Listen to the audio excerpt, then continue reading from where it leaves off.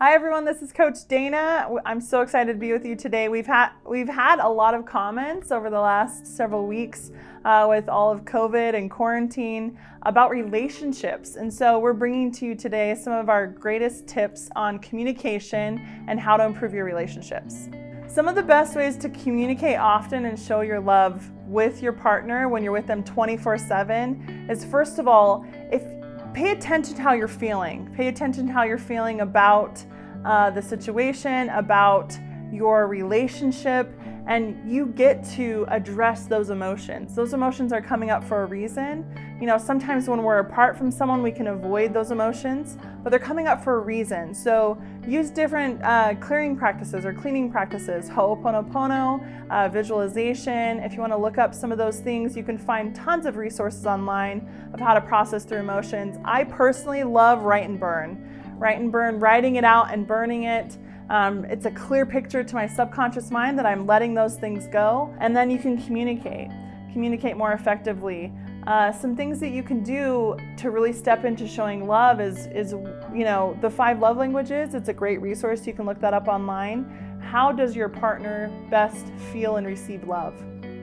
You usually will find clues about that by how they show love. And so look up those things, have that conversation about how you can show up and love each other more. And it becomes an easier process where you start serving them the way that they feel loved, and then they receive it more fully. So, serving, spending time with them, physical touch, there's a couple of different areas that you can really look into for your partner, and then show up in those ways that they could really use that. That's a great way to show love. Yeah, so having difficult questions, how do you know when to bring it up? Going back to emotions, emotional intelligence is so key in relationships. So something I like to do, it's an exercise that I like to do on touchy subjects. Touchy subjects or hard conversations, I actually will take myself for a drive and I'll go out or maybe put myself in a room where it's just me, and I'll act like that person's sitting in front of me. And it might feel a little bit funny at first because it's like you're talking to no one. But remember, the subconscious mind doesn't know the difference between what's real and what's not. So you can process a lot by talking it out. So I'll go for that drive. I'll talk out everything and do it so imperfectly, get all my negative emotions out about it. If I have any, all of my sad, hurt, any mean things I would want to say, I get it all out and I let it go with the intention of fully letting go. And so then I'll have the conversation and start saying things how I'd like to say it in the situation. So I'm practicing ahead of time. And again, it might feel kind of funny because it's new. When you bring in new things, your mind starts telling you funny things and judging you. But this works. I've done this in my relationship, in a lot of my relationships, and it's so helpful. And it actually always ends up really helping the situation, so that I can go in more calm, more peaceful, and with a little bit of practice on how I want to have this conversation. Now, what's really important, so you've taken accountability for your part, your emotions, you've cleared out the emotions. So now stepping into problem solving, a really great resource for communication of how to communicate is Marshall Rosenberg. He has a lot of books. He talks about the power of communication and nonviolent communication. It's a book he wrote that I'd highly recommend. But going in being lovingly curious, instead of making accusations, instead of making assumptions from your space of hurt, if you're still feeling hurt or sad or whatever the emotions are, ask questions. Get curious about their patterns, their habits, why they're doing what they're doing, and let them answer authentically for them. And let them choose into what honors them. Go in wanting a win-win resolution, win-win situation. And I believe when both parties want win-win, there's always a solution that will be a win-win. Yeah, so giving people space when you're in a confined space or an apartment and you're quarantined to the inside, I would say just communicating clearly that you need some space, first of all, and communicating that with your partner is really important. because you might be feeling that and you might feel irritated or cramped. And if they don't know that, they might come into your space and then you just blow up, right? So communicating is step number one, communicating that you need some of that alone time. And then ask yourself, what is the best way to achieve that alone time in the situation that you're in? You know, oftentimes we can go to arguing against the reality of what is. And the reality is, if you are confined to an apartment, confined to a small space, you get to get creative. So start thinking, how can I? Instead of, I can't do it this way and I can't do it this way anymore. Once you start thinking, how can I? And come up with creative solutions. You know, maybe there's a room that's just yours for a couple of hours. No one gets to bother you and you just get to take some time for you. So having that respect for each other and giving each other that alone time. How do you experience more gratitude and love for people when you're with them all the time and you're starting to feel irritated and they're in your space? So here's the really interesting thing. In our culture and society, we naturally have been taught to suppress our emotions, to suppress how we're feeling, to not validate those things we're experiencing because they're not valid, or we don't have a good reason that we should be experiencing that because this is our partner that we're choosing to be with. There's all these reasons why we justify not being okay feeling the emotions that we're feeling. And so my greatest suggestion with that is start asking yourself questions. You know, what are you experiencing? What are you feeling about the relationship? Start writing it out. Intuitive writing is so good for the mind, body, soul. You know, when you're writing things out, you're using your body, you're getting into your heart, you're really allowing those emotions to come out. And, you know, sometimes it's actually really surprising what might come out. You might find some things that you've been feeling that you didn't even really know. So scheduling time to sit down and just write out your feelings is such a good idea.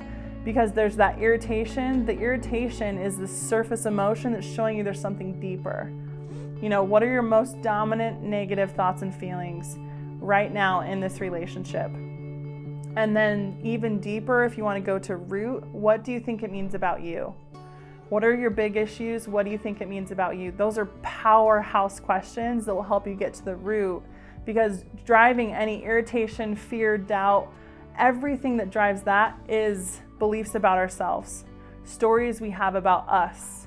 And if you utilize this time to do that healing in this relationship, you'll find you'll come out more empowered. So get lovingly curious, ask questions, write it out, become aware of why you're feeling irritated.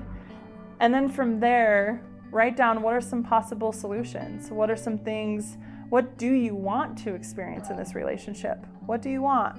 You've just let go, you've made room for what you want.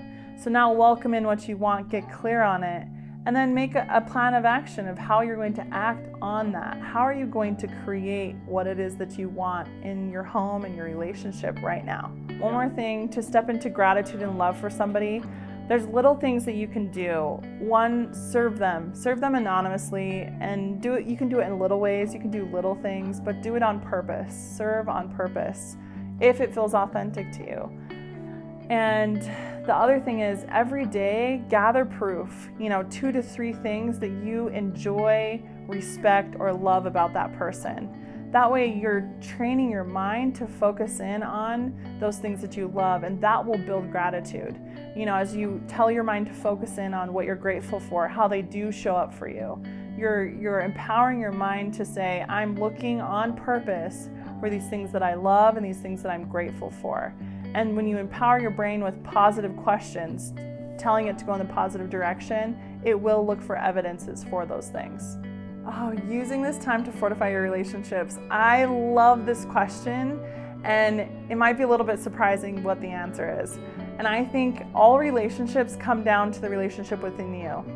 Every single relationship. So we've kind of created this culture. It's so interesting to me.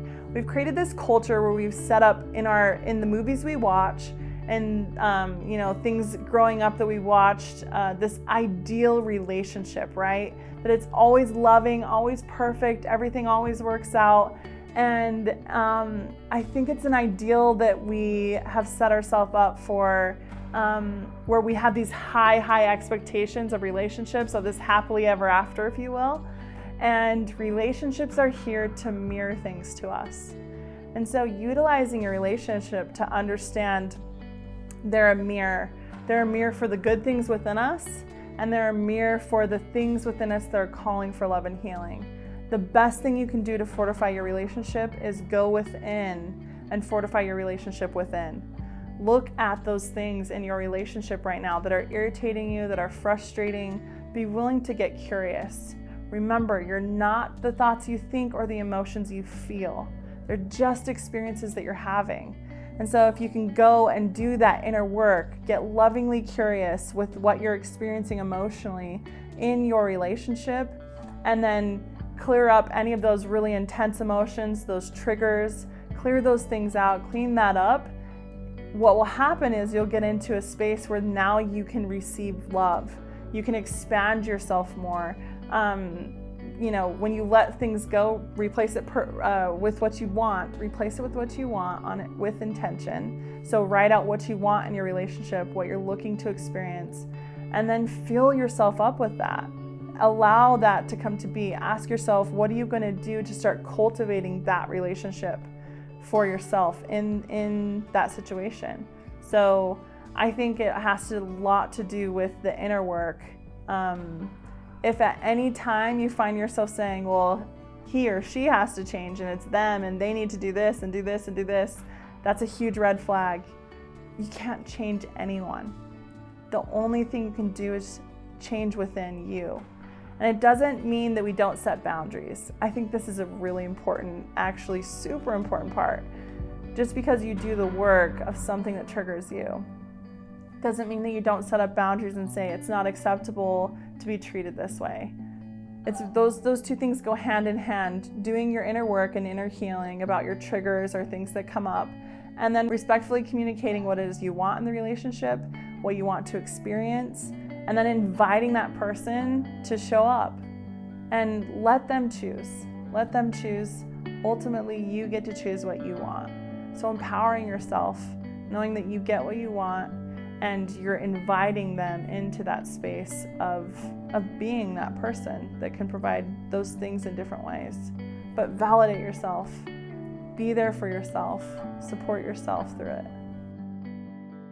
Thank you so much for taking the time to listen to this podcast. We really appreciate you, and we know that you will continue to get value if you subscribe to our channel.